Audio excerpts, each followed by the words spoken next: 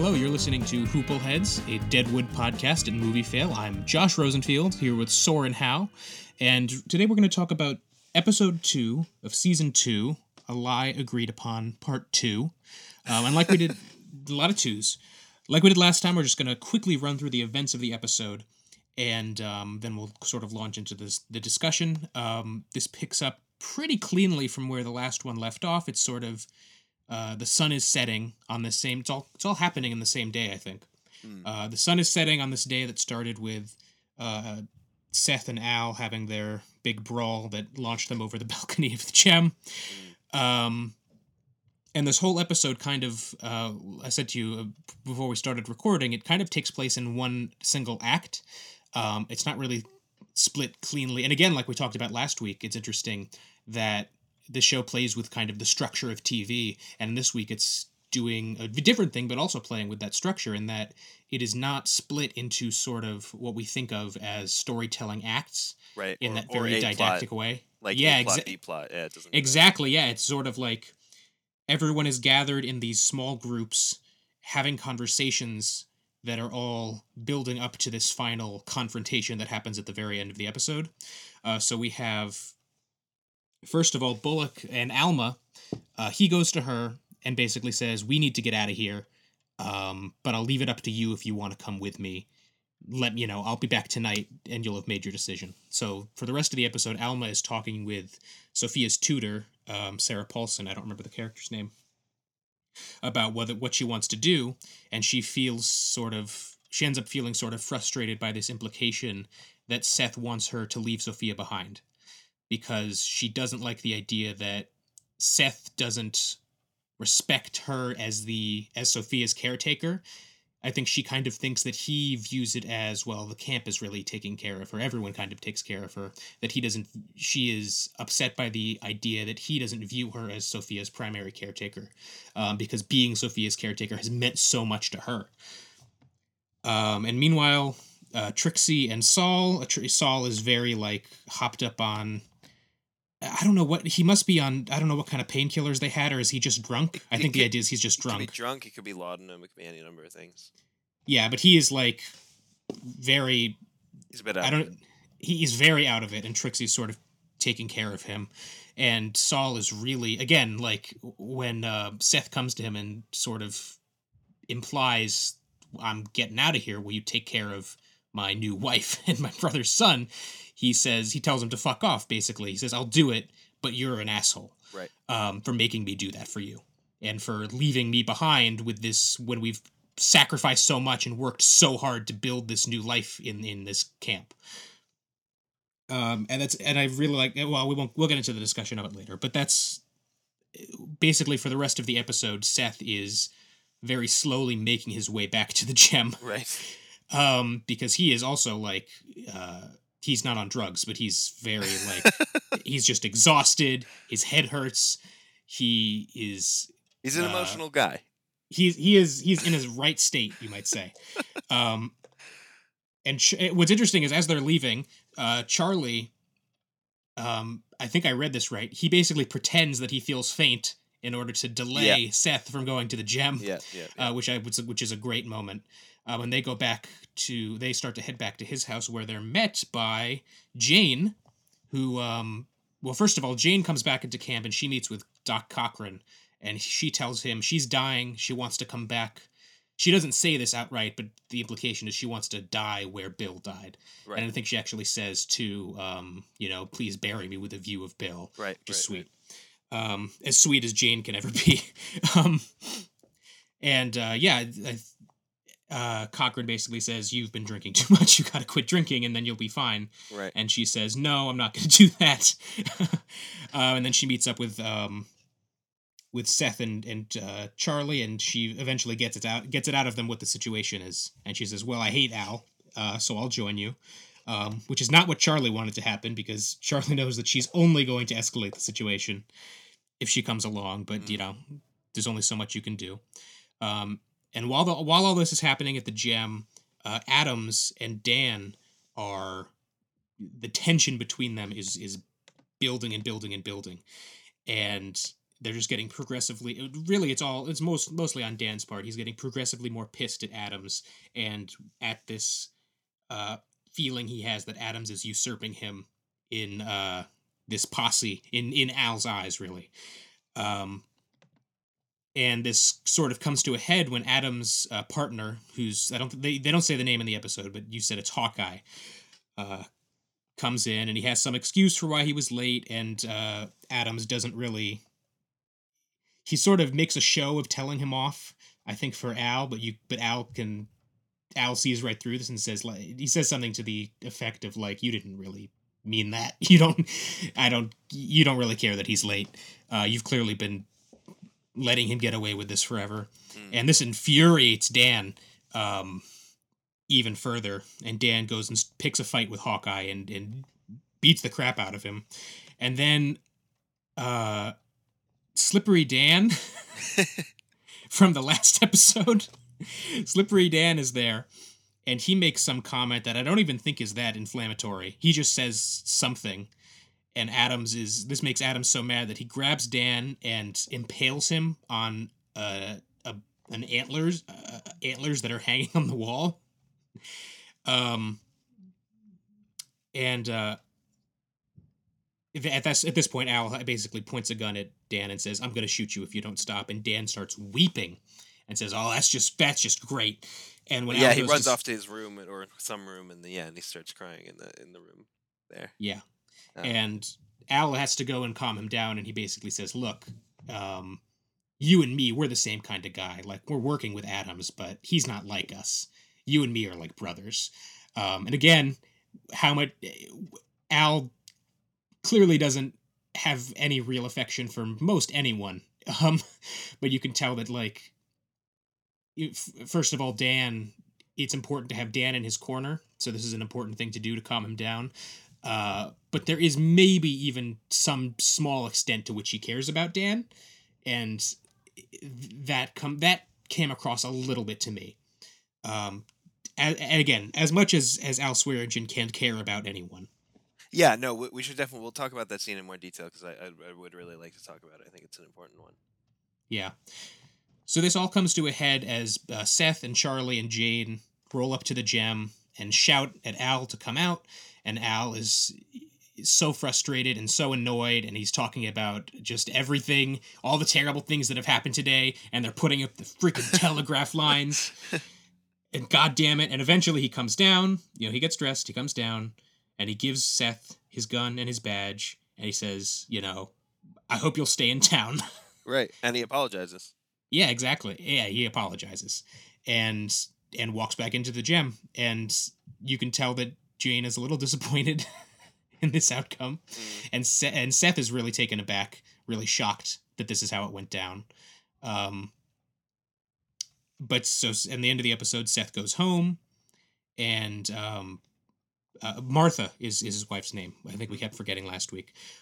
Martha notes that they'd put up he installed a bundling board in their bed. And a bundling board, again, we'll get into this in this discussion of this, but it is literally a board that splits down the middle of a bed, separating the two people sleeping in it. And she says, "Well, I removed it. I hope you don't mind." It's like a mechitza, right? It's a splitting that's an Orthodox Jewish services. They split the women and the men.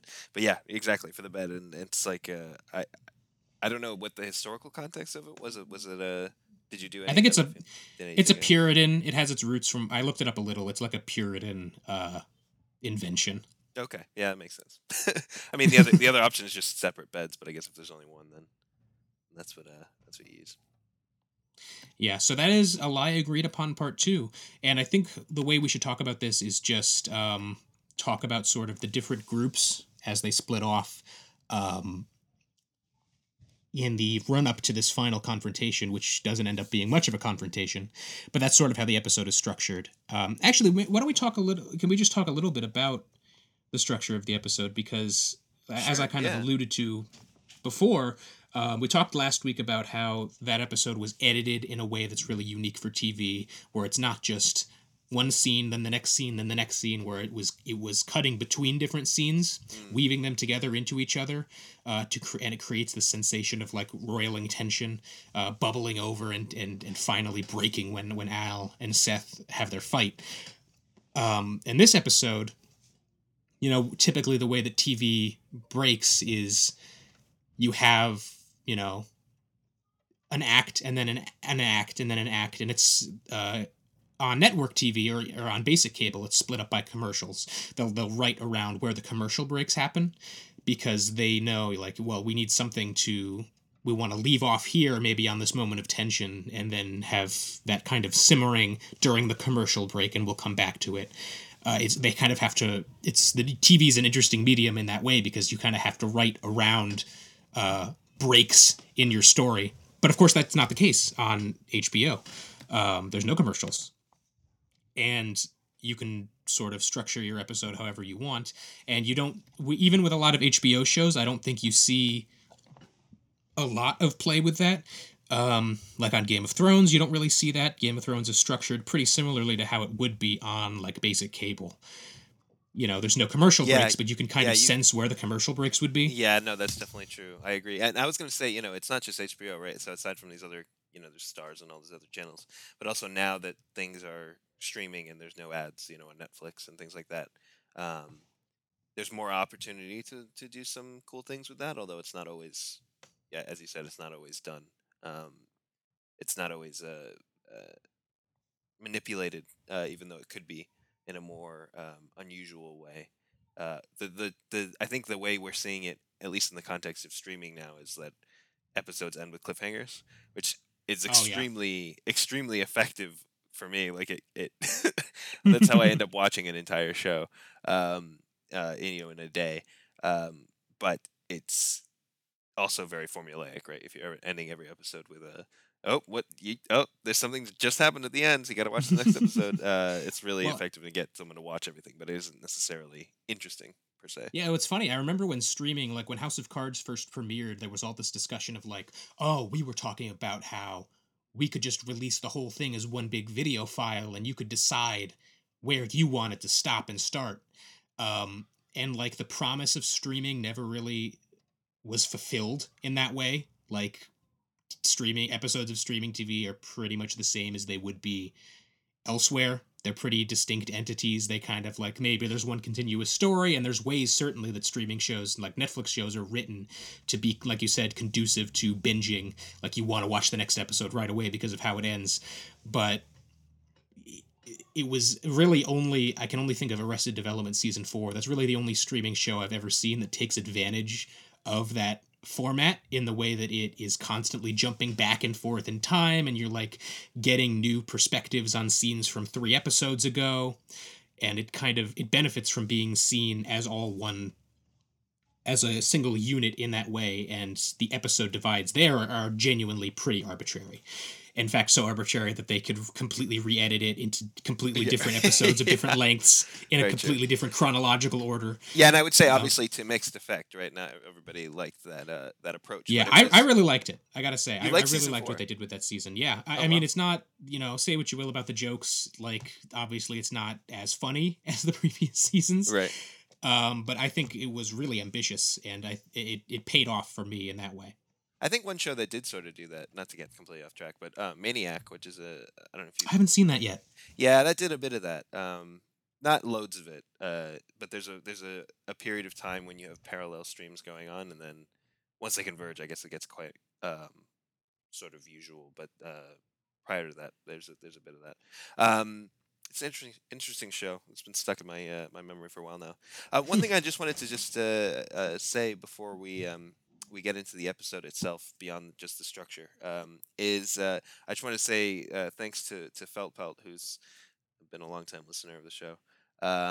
Had a great little tidbit for us from the last episode. We mentioned this Slippery Dan moment, which we'll talk about a lot more later. But apparently the Bummer Dan, Slippery Dan thing was a real story from a memoir from someone who grew up in Deadwood. That's crazy. Which is truly crazy. And yeah, so apparently this is like a story that was told. It's not necessarily. I don't know if it's. So it really does come from a real memoir. Whether or not it itself is a true story is sort of unclear. But it is kind of an interesting tidbit because we were talking about it as a, in terms of narrative and television, it's a, it was a cool, not really all that relevant moment in the episode, even though it connects to this episode. It could have been anybody, who ends up getting skewered on the antlers. I guess it clears him out of the cast, so they don't have to like address the fact that he exists in the town now. But aside from that, like he had no plot point, but it does add even more to the sort of the Deadwood history and Deadwood mythos and everything. So anyway, I just thought that was a cool point. If you check out the comments on last week's episode, you'll see a link to it, and I'll try and include a link to the book, to the memoir that has this story in it. That's so funny. Wow. That's Yeah. really fun. Of course, it's a real story. Of course We're it is. talking about how it's this like existential parable. No, it's really happened. Yeah, of course. I mean, it can be both. Why not? So yeah, getting to, so I think, yeah, when we'll talk about this episode, what we can focus on the bits that we found the most compelling. You know, not every scene is essential to discuss, but I think there are a few really, big moments, like for example Al talking to Dan, or Adams and Dan competing. Why don't we start with Seth and Saul, because that's pretty early in the episode, and Sure. it's has one of a really interesting moment. First of all, I love that his first words upon seeing Saul are, "I'm sorry you got shot." In a show where everyone can be kind of flowery with their language, just Yeah. the simplicity of that I found, and he says it twice, which is even better. But what's really interesting to me about this scene is what Saul says. He says the line, "I'm sick of knowing and you not saying," which is referring to the fact that, like we talked about last week, everyone knows that Right, Seth yeah. and Alma are having an affair, but no one is going to say it. No one's going to talk about it. And I think that's really an important line in the context of that, in the coming off an hour which was all about people kind of accepting this, the lie agreeing upon this, fiction that they all know is fiction, but it is just simpler to accept the lie than to have to deal with the fallout from the truth. So for Saul to say, "Look, you know, I'm really tired of being in this situation where I know I and everyone else knows what's going on, but you don't trust me enough to actually talk about it, or you don't respect me enough to actually talk to me about it." I think that's a really, I don't know if I want to use the word powerful, but it is a really important moment, not just for that relationship between them, but also just thematically for what the show is kind of talking about with the relationships between every character. To finally have a character say, "Look, we gotta be honest with each other here," even And though we both know the truth. there's a But lot there of is, yeah. there's a lot of that in this episode too, because we've never really heard, to my recollection, somebody can correct me on this if I'm wrong, but to my recollection, we've never heard Seth and Alma speak about their relationship. What is this? What are we doing? Is this just casual? They have a real conversation, where they admit that they love each other, or that they so I believe, I don't know if they both say it to each other, but they at least say it to other characters, um, that they're in love with each other, and that's something that's not been made explicit. Obviously, they liked each other, but whether or not that was something that was beyond just like a physical attraction was something that was not explicitly stated up until now. So everything's sort of out in the open, for in terms of their relationship, both literally and like out in the open, in that everybody knows and everybody can see it, and everybody saw the Alan and Seth fight, but also between them, because we haven't really seen them have these conversations um, in as much depth. And just as a side point, you were talking about the structure of this episode, and I think the other thing that I think is kind of cool about this episode is that um, it plays almost like the B sides to the last episode. Hmm. If the last episode was sort of a um, and you don't realize it until the very end of the episode, I think. But if the last episode, if you were to draw a line for the arc and the line sort of tension, it was sort of a like a mountain, climbing up and building tension, and then obviously there's the fight and how that all goes down. But this episode is sort of the opposite, and you don't. And again, it takes till the end to realize. But when it comes to this sort of anticlimax, where there isn't a big showdown, there's a showdown, but it's like not a physical showdown of any sort.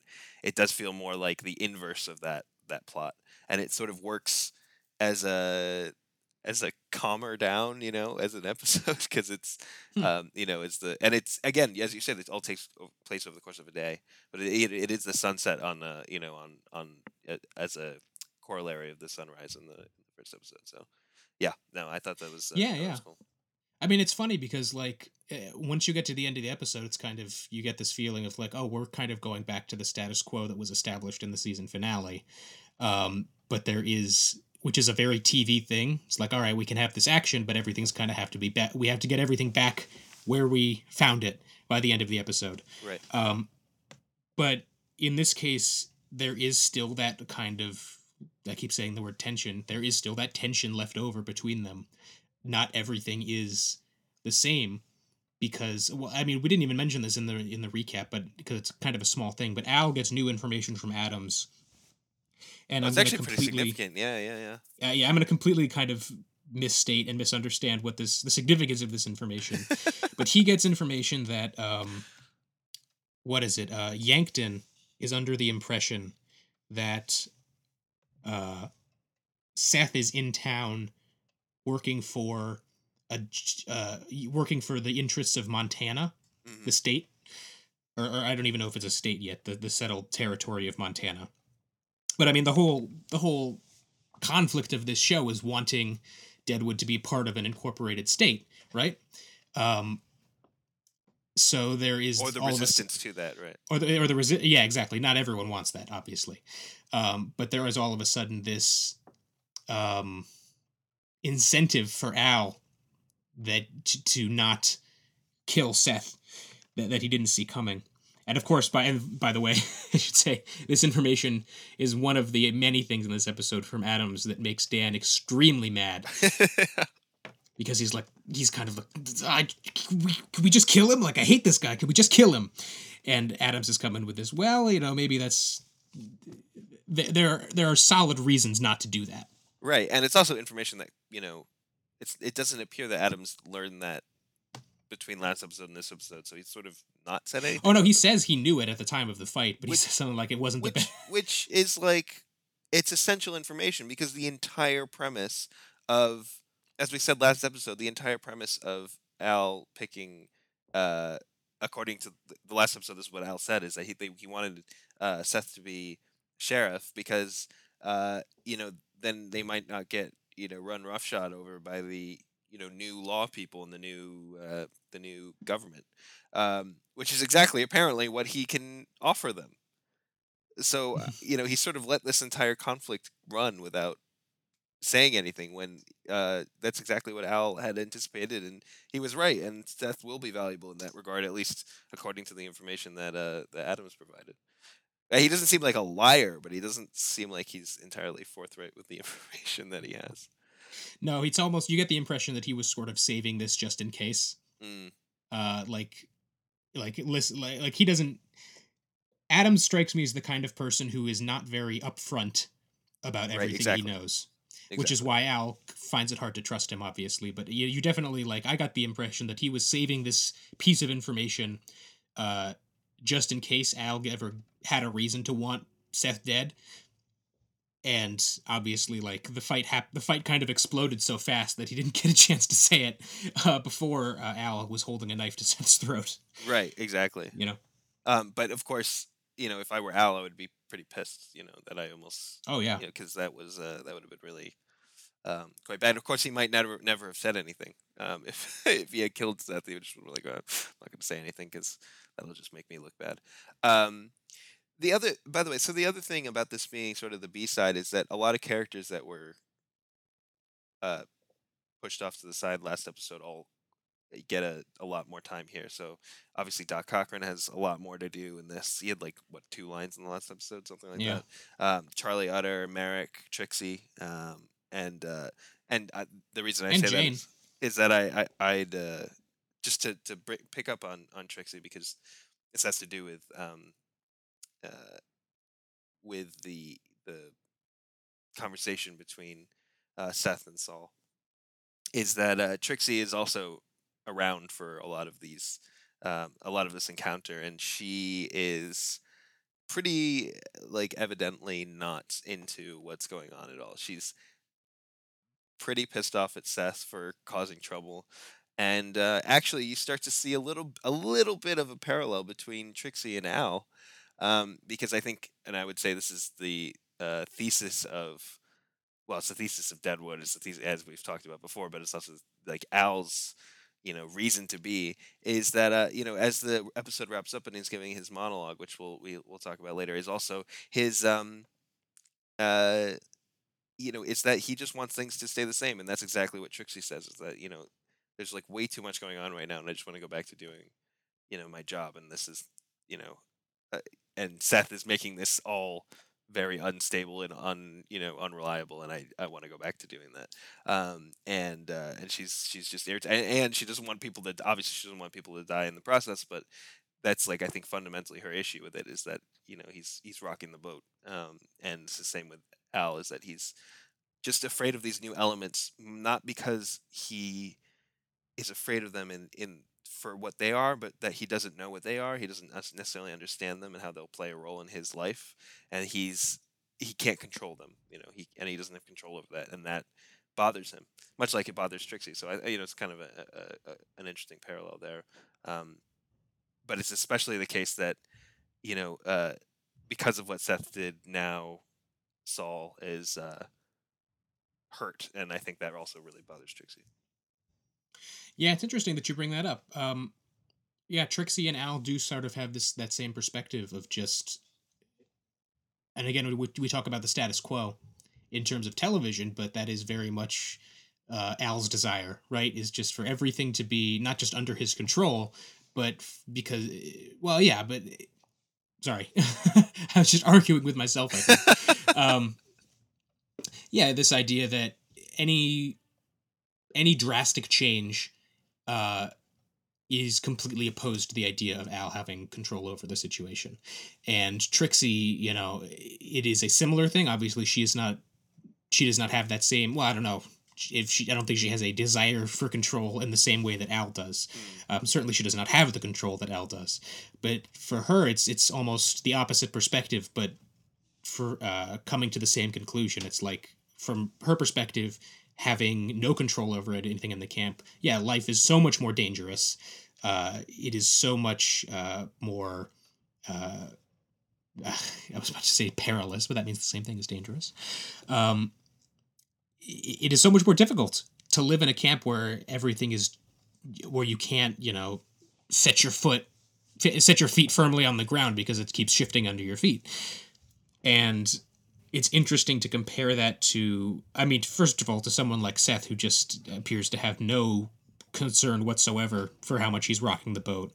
Whether, it's not even clear if he recognizes how much he's rocking the boat. Right. Because he has because he cares so little about it. Well, he's just got tunnel vision. Yeah. Right? He does. He doesn't seem to be able to comprehend anything else at the moment, which is why he's just plowing ahead, trying to make his way to the gem throughout the whole episode. I'm interested to hear your take on. There's this implication among some of the characters that Seth wants to die in this episode. That he is going to the gem because he wants to get shot, and I found that interesting because a lot of characters say it, and it wasn't really my takeaway. I was much more along your line of thinking, this idea that he is just so focused literally the one goal of just getting his shit back, that nothing else matters to him. There is no other, like, there is no conversation in his head about the possible ramifications of this. Like, he's just, I'm going to go back and I'm going to get my stuff, and that's it. That's what I need to do right now. Yeah, so I think it was I think there's a couple of ways you might consider it. I don't know. I don't have an answer per se, but he definitely seems to want to go to like as if he had two items right on his to-do list. One was to get his things back, and the other was to go and find Alma Garrett at night and make a decision. Um, and in terms of being having those blinders on and just heading straight for item number one on that list, yes, I think that's the case. As for whether or not he wanted to die, I don't know that he wanted to die in the sense that he was despairing or you know suicidal. Nothing like that. Um, However, you do get sort of the impression that he's in this, as we saw last episode and into this episode, is that he has this ridiculous situation on his hands, and and as they point out, he is ashamed, and he can't, you can't run away from that. And So he's in this terrible position. Is either he plays house, which he doesn't really want to do, and you can kind of understand that. Um, on one hand, and on the other hand, he could run away with Alma Garrett, which is extremely, um, dishonorable, especially since he's made this commitment to Martha and William. Um, Dying is sort of makes the decision for him in some ways. But I think in terms of what it symbolizes in the episode after he gets his stuff back, especially because of the way Al phrases it, and then of course as the episode ends, is he's accept by getting rid of his there's obviously the symbolism of him shedding his official duties as sheriff, and then potentially forever. Of course that's not what happens, but that could have been what had happened. And this is him taking those things back and saying, I'm going to stay and I'm going to be part of this town, which means I'm going to give up on this other part of my life because I can't maintain both of them.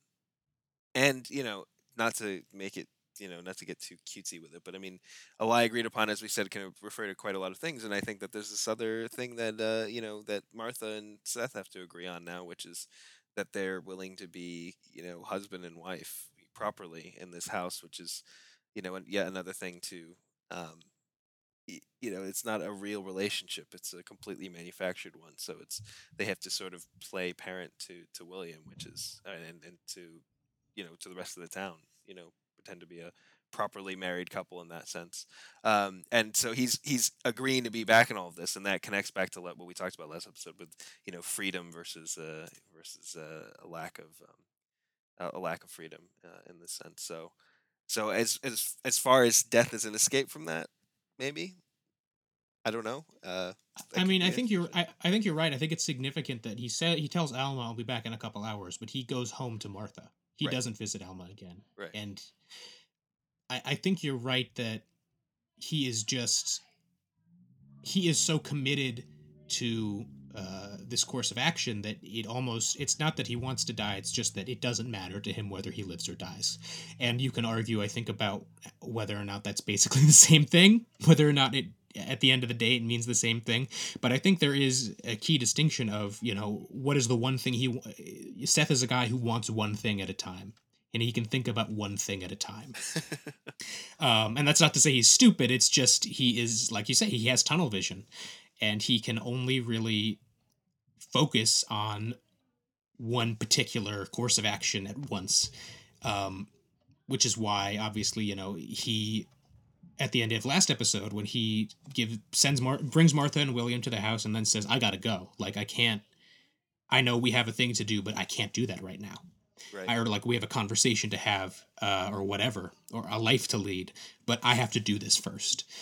And it gets to the point, maybe exacerbated by his physical condition, like he talks about how he has a headache. Maybe he is just so distracted by his physical pain and by his the emotional need that is building up in him, because he doesn't have and this is all because he doesn't have his stuff.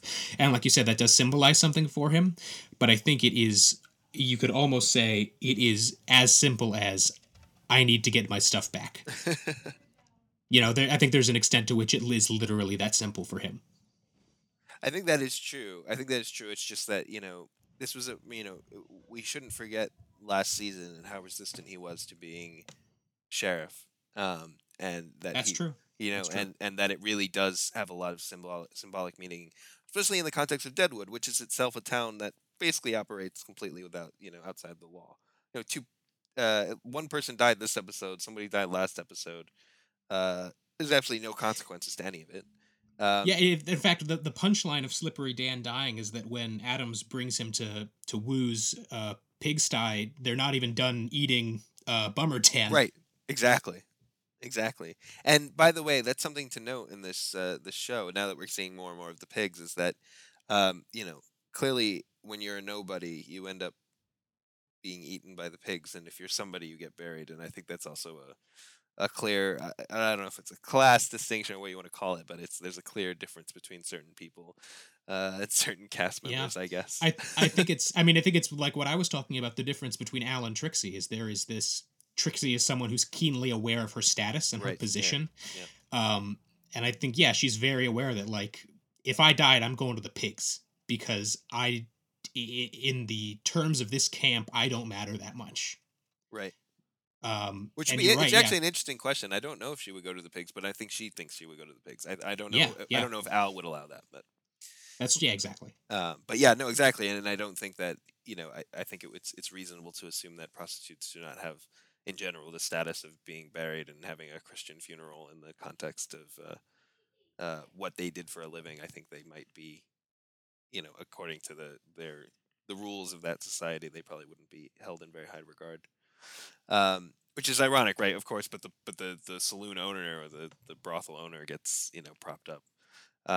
Something, by the way, we didn't mention in the recap, but is something that's going on in the background here is Maddie and Joni are setting up their brothel as well. So Yeah, and just it's going to be high end is the whole thing, right? Right, much different than the other, much different than the other two saloons, and it won't even be a saloon. I guess I think it's just a brothel, but Yeah. But just on that note again of A characters and B characters from last episode to this episode, is that Powers Booth as Cy Tolliver, he has one scene in this in this episode, and he was featured so heavily in the last episode. And the same thing goes for Jane in the reverse, where she had one line in the last episode, but now is quite central. So how did you feel about Jane coming back in force? I mean, I'm thrilled. I loved that character last season, and when she left, I was like, well, obviously, they're bringing her back. And I think, like, I almost, and obviously, we're watching this from the perspective of a decade and a half later, almost more than a decade and a half later. So it's really hard to say, like, how much of the show is influenced by the reception to it at the time. But I almost get the impression that as they were breaking season 1, they did not know that character would be so, like, popular, magnetic. So as they're making season 2, it's like, all right, well, we got to bring her back. Like, and again, like, I don't know what the reception to that character was at the time, but, like, she has to have been popular. She is so charismatic, and not charismatic in the sense of, like, as a person in a real world, yeah. But as a character, like, she is just so likable, and you just love to watch her. So, like, yeah, when one of the first things, like, she didn't even have to be in the first episode, but they made a point of showing, like, hey, we're not going to get to this yet, but she's back. We'll kind of elaborate on this later, but we want you to know, episode 1, season 2, she's here. And how do you read? Because I think they touch on this at least, I think, in 2 scenes in this episode, with her sort of ambiguous feelings about her gender. It seems to be. I don't know if that's something that you're reading into this at all. I don't read her as having ambiguous feelings about that. I mean, this is such a complicated conversation in 2019, right? Let alone in 18 whatever this is. Yeah. Like, she doesn't have a person like Jane wouldn't have even the barest understanding of the complexities of, like, gender expression that we do in 2019. Like, I don't know how she thinks of herself. Right. I don't think she thinks of herself as anything but a woman, but obviously there is, like, she is not like other women, right? That That much is obvious. She knows that. mm, But I think that is the extent of her understanding of herself, because that's all the understanding that a person like her would be capable of having, just because like there wasn't any, if there was scholarship on this at the time, and like academic research, she wouldn't have access to that, and no one was doing it anyway. but so there's, I mean, the reason I bring it up is there's this scene where she's being examined by the doctor, and she's really resistant to, all he's doing is he's just checking her heart, with a stethoscope. But she's like, I'm not gonna look, like she's almost, I don't know, we always see her extremely bundled up, and she seems like put off by No, yeah. her own nakedness. um and then she tells that story a little bit later to Charlie and Seth about how, I unless I misremember this, she's told the story and how somebody thought she was a man, I think. Yes. And it's just both of those things are used to reintroduce this character back into the show, and it just seems like a very, it's obviously they've talked about it a bit in the past, and I just thought it was an interesting. I mean, well, we're talking about two different time periods. This is what we're not even talking about the fact that this show is airing in Of course, 2005, of probably. course, yeah, So, like, do these showrunners have the language to yeah. like describe what this obvious implication is with this character? Mm. And I think that yeah, I think it's interesting that they're being very like tasteful about that. Like It's vague, I yeah. am It's kept vague. I mean, yeah, I am not like I'm not going to sit here and say, well, obviously, Jane is a transgender man. Like I'm not going to say that, because I don't think that that is what the show is saying. mm, But I do think that the show is saying that this is a woman who is does not feel comfortable expressing femininity, and does not feel hmm, comfortable yeah, yeah. No, agreed. being Yeah, perceived as a woman, and that the implication that has are so different today than they were back then, that like if we're talking about how this character identifies, I think she identifies as a woman, but yeah, the way that she feels would be treated so much differently today. yeah. I think that's true, and I think there's also, how she's also, in wrestling with it herself. She tells this story as like can you believe that he thought I was a man? Isn't that crazy? But like, I don't even know if she says it like that. I think she just well, but she I don't wants think them she to find means it. it like that. I think she says it like that. But my point is that she's sort of using that as a cover for like, would you think that? Like, I it's mean, kind of yeah, a weird, she is definitely like you're absolutely right. In that moment, she is searching for a reaction, right, and she exactly. is upset that like Seth is falling asleep, And and Charlie can't hear anything. Charlie can't hear anything. Like, yeah, she is looking for them to react some way, and she is presenting it as a like funny anecdote. Right, yeah, Basically, she is giving them cover to laugh at this funny anecdote, but right. she is also like, yeah, you're right. Like, to put it simply, she wants to talk about this. Yeah, it seems to be. It seems to be. I don't know. I mean, and I don't know that it'll come up in any sort of serious context later. But yeah, I mean, from a, sort of a 2019 lens, um, it's good to see that. It's interesting to see that, and it's fun to talk about it with modern language and see how they handle it here. And like you said, it's quite tasteful. It's done in a sort of by keeping it vague. They don't have to address it in any sort of serious context, but Yeah. it's also not like it's not like made out to be a joke per se. It's funny. Like, if they had just, if this show, if her arc was about like being transgender, I think I would actually like that a lot less. Not because I'm, not because I'm anti-transgender, obviously, um, but it would seem so like, and it would seem so like they were so out of their depth, and they were doing this uh unnecessarily, because her story can resonate with those themes without it being explicit. Right. Exactly. Yeah. No, that's true. And I think it's more interesting to do it this way, and more true to that character, and who she would be, and who Exactly. she probably was. Exactly. You don't want to, do that sort of presentist thing where you go back and rewrite characters as being, XYZ, just Yeah, yeah.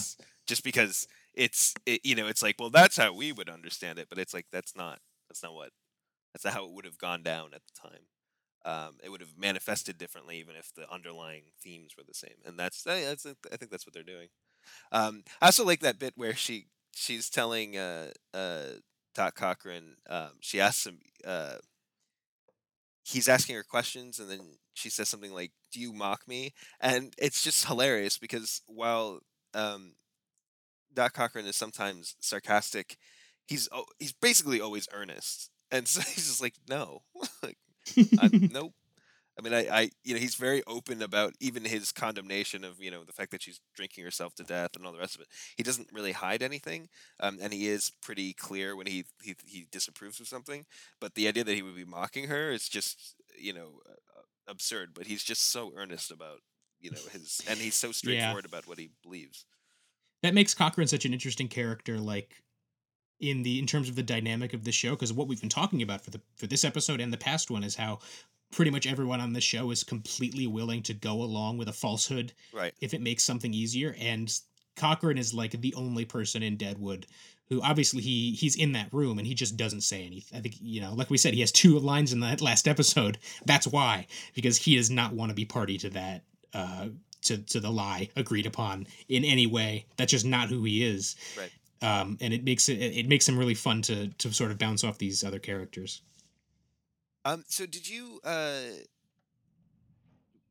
make anything of just so we can cover it, because I don't know that there's too much to be said, but of Alma's deliberations in this episode with what's her name, Miss Isringhausen? I picked the most Um, complicated name possible for this one. I have a note here that says not sure how I feel about the Alma scenes in this one, and I'm kind of still there. You Yeah. know, Okay. I'm kind of like, you know, like we said, this episode is kind of it's one act and it's constructed of these one-on-one conversations or Mm. two-on-one conversations. And Alma's scenes are so I found them kind of repetitive in this episode, and They're it mostly almost expository, and yeah, it makes me feel like it would have been better served, and I think it would have been more interesting if they had been collapsed into one big scene, maybe in the middle of the episode. Because as it stands, it's like every time we cut back to her, she's kind of having the same conversation, and right. it doesn't really develop enough to where it's justified to intersperse it throughout the episode.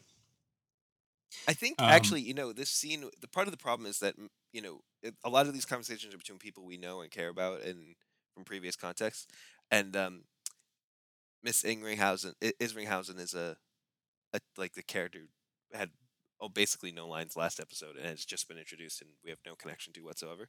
yeah, Um, and I just do want to say really quick, it is so weird to see character actress Sarah Paulson yeah, in a role that is so, at least so far, like devoid of any yeah, personality so or minor. character. It's like I want her to just like I know I see you do stuff all the time. Like you're known for roles that go interesting places, Mm, and like I just saw her in Glass the other right, weekend, and right, it's like right. yeah, like that's the role that you've become accustomed to seeing Sarah Paulson do is like this very specific, like she's a character actress, so it is so weird to see her in this role that Well, is just it's funny you nothing. say that because, as I've often said, I find it so weird uh, to see characters from Deadwood in other shows or movies where they have like these bit parts, these like weird, like nothing roles. Like I said last season, that Paula Malcolmson, who plays Trixie and is so probably one of the best characters on this whole show,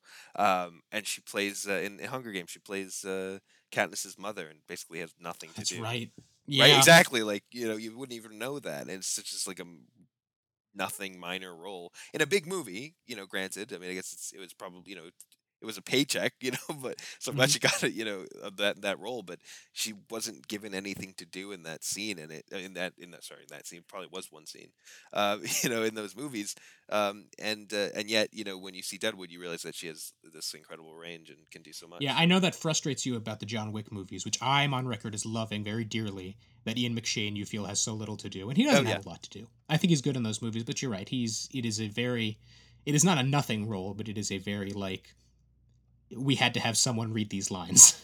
right, exactly. And even in dumb movies like what was that, Hercules? Ian McShane has Oh, that's right, he was in that. he was in that, but like he was like a character in it. He was like everybody was goofy in that movie, but he was very amusing. It was like all right, that's something for him to do. But he's just so much more interesting than. And I think this is the season where, just to foreshadow a bit, that Ian McShane maybe gives some of his absolute best performances. It's just unbelievable. I can't remember if it's this season or next season, but I think it's this season. But we'll get there when we get there. Um, but yeah, so yeah, I agree that these scenes don't really say much other than that. There's this metaphor of living on a volcano is basically how it would be to leave with Seth, and also they're debating this whole Sophia situation, which also I don't really understand. They could take Sophia if they really wanted to. I mean, I don't know why that would be such a big deal. Yeah, that's the other thing that kind of bothered me is that it wasn't clear to me where Isringhausen got this impression that Seth wanted to leave without Sophia. Right. Um, and I wonder if this is, sort of the first glimpses of her character, if she's just inventing that for her own reasons. Maybe, I don't know, or maybe I missed something, but it was not clear to me Yeah, at they all never seem why she to. said that. Yeah, they never seem to have like it's not like Seth and Sophia have like a bad relationship or something. Yeah, They don't there's seem to have never, any yeah. relationship really. Yeah, well, and there was no indication to me of why Isringhausen would even like where she got that information. You know what would make this scene so much, but these scenes like infinitely better. I realize is, um, and obviously probably it wouldn't have worked because Alma's very proper and wouldn't have had this conversation with a man, I guess. But Ellsworth would have been a perfect character to have these conversations with because he cares about Sophia. He has a relationship with Alma Garrett. They like the three of them have been through a lot together, and there would have been a lot more weight to the conversation had they been talking. Um, Whereas Ellsworth's not even in the episode. It's like he's doing Yeah. something else. I mean, why not? Yeah, Um, it's interesting. I mean, I definitely get this impression that and it's weird that it's written that way, but like they just sort of needed to have Alma say these lines, yeah, and not to a they brick needed to wall. have Yeah. Alma like come to this conclusion, and they were like, well, we have this kind of character who doesn't really do anything that she can be talking to. But you're right. Yeah, like the more interesting version of these scenes is she's talking to Ellsworth and having an actual like conversation with a back and forth and different or with perspectives. Yeah, or with whereas meaning Isringhausen behind has no perspective. yeah, with meaning behind some of these lines, right? Because when characters say things, it's not always what they say that matters. It's what they say in the context of who they are, what these characters have said to each other in the past. So it means something. I'm sorry you got shot, for example. It's not something that is inherently an interesting thing to say, but it's in the context of the other dialogue that these two characters have had, their history together. It obviously that's how narrative and that's how TV shows and media work. Film and whatever, and just storytelling in general is that when things are said, they're said in the context of the history of the character, which doesn't work if one of the characters is new, because there's no history there. So you have to introduce the character. And so like are we getting clues about who this Isringhausen person is, or is she just serving as uh, a sounding board, which maybe she is. I don't know. It's unclear to me. Yeah, that's definitely the impression I got. And it's a shame because I thought, I love Alma as a character. She's one of my favorite Me too. characters. Me too. Yeah. And I'm really the way they play her in this episode is sort of like it comes dangerously close to like the woman scorned. Yeah. And I don't I think the show is better than that. I don't think that's the direction that they're going in. Mm. But that is how she comes across in some of these scenes of like, well, I don't know how he could even say that, and how could he think that, and how dare he? And I'm nervous about about their next meeting, about how that conversation is going to go down. And Mm. I have faith in this show. This show has given me ample evidence that it is much smarter than that. But that is kind of why I didn't really like the Alma scenes in this episode, because they seem to be setting up something like that. And I feel the exact same way, and the only reason I feel a little bit better about it is that I know I don't remember what happens, so I can't like I'm not being coy. I remember bits and pieces of future plot lines that are really good and interesting, so I'm not as worried about it in that sense because I'm like to get to that point, then I don't think that's what happened. But again, I saw this whole series through now, I don't know, years ago, so I don't remember. I just know certain things happen. So I don't know. I'm hoping that doesn't become like a serious subplot, but who knows? I suppose it's possible. I think that's most of the main bits. I think the last main the last central point is the fight in the bar. in the saloon, and Oh yeah, we should talk about that. right, and then I don't know. obviously the finale. I didn't have that much to say about that. It's um Well, I don't know. really, it's What were the your thoughts? aftermath or the dynamics between them, right? And I think it was really the reason I really like the scene where the aftermath where Al goes to talk to Dan is that first of all, Dan is like a big softy, as we know, even though he's kind of the murder man. And he's crying in this room, and Al, makes this point, which I think was earnest. I don't think he was just saying it to make him feel better. He was like, "Look, you and I would not have run like a man through and just shrugged it off. Now we've seen Al literally do that." So I don't know if that's quite accurate. So, Yeah. but what is accurate is that they are both much more, I think, empathetic than Adam seems to be. Um, And it's funny that the way he describes that, the way he plays off this idea that, oh, well, like we have a heart and soul, but this guy, he's like he doesn't, you would never say this, but like he's like a cyborg. right, He has no exactly. heart. The way he describes it is, well, if it was us, we would have run him through 2 or 3 times. Just so he really got the Right, message, right, because right. we would really feel it. Yeah, And that's how he describes, they're like, like oh yeah, they're like we uber masculine approach. Yeah, no, no, yeah, exactly. yeah, But what he really means is that that was cold, yeah, yeah. and way more.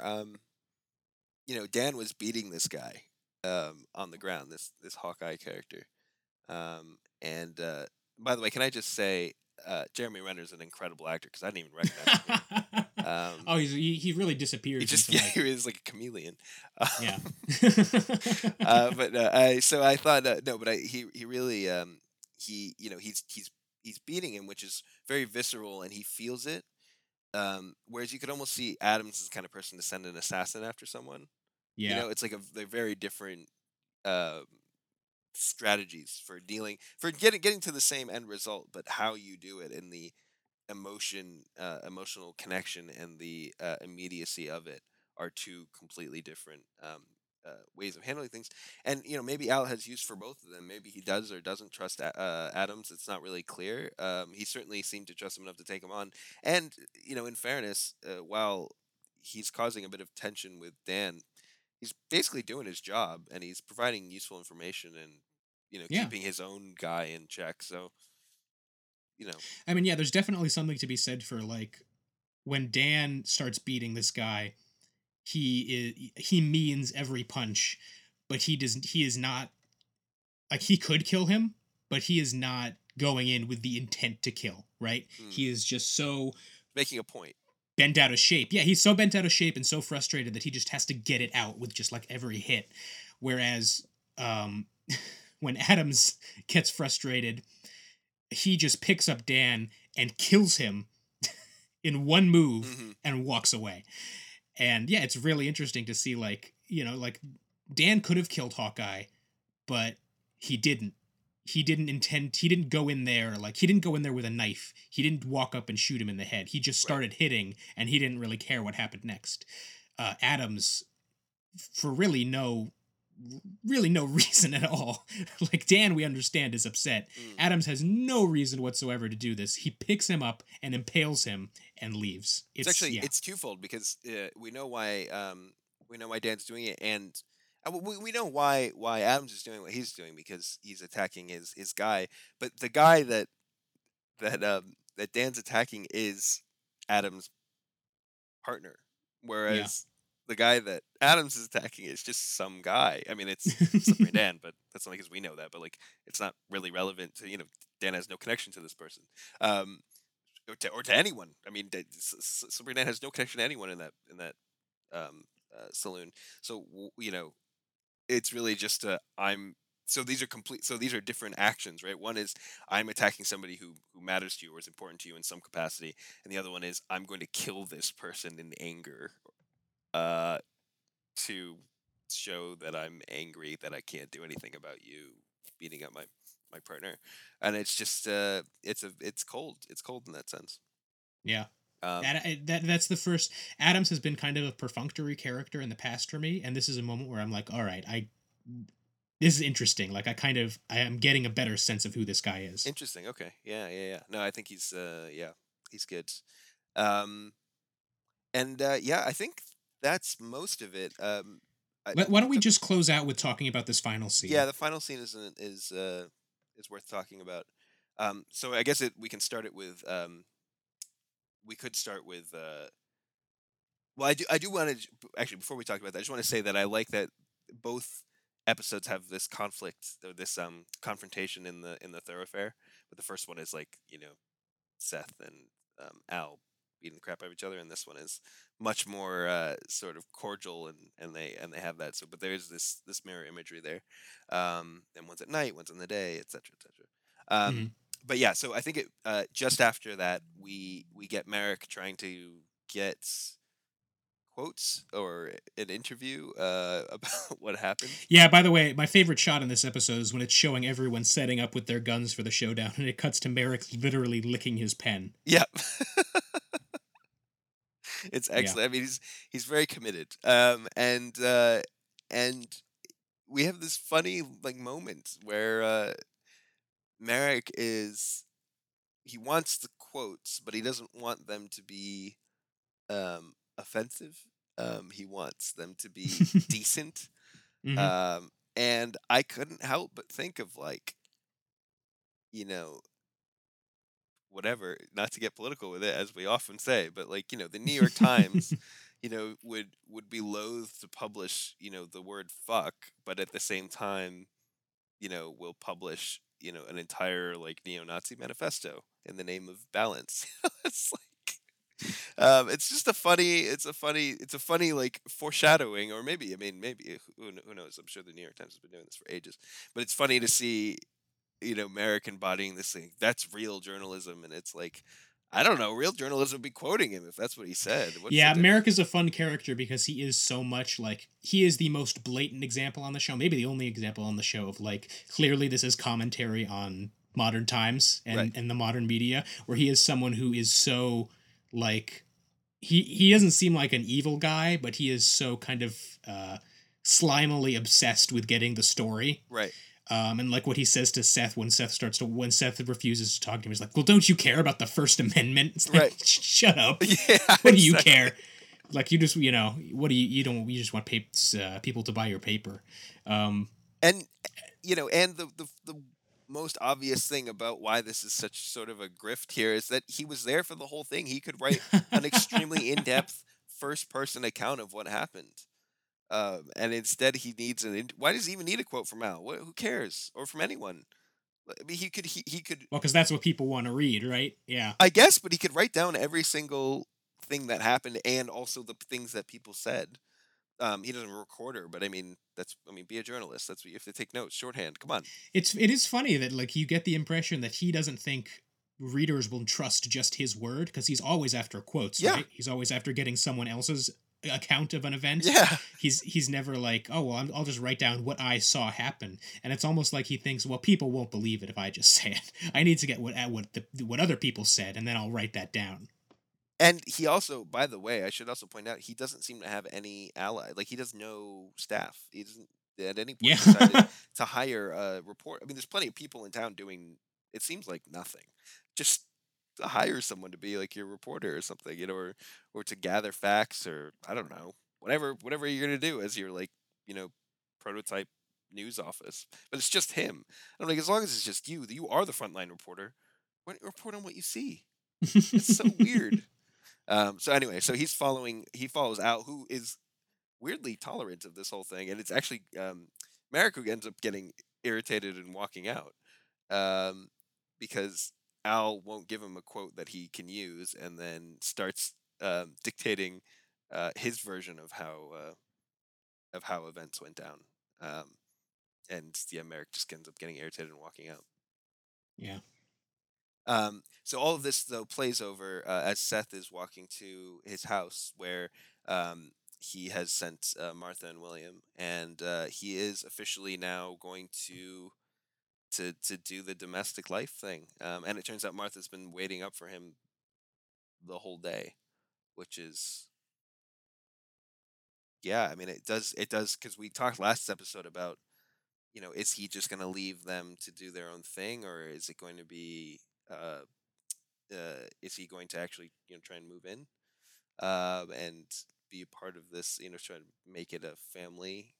And it seems like that is what he's going to do, and that is what Martha expected. Although it's not clear if she per se wanted one way or the other.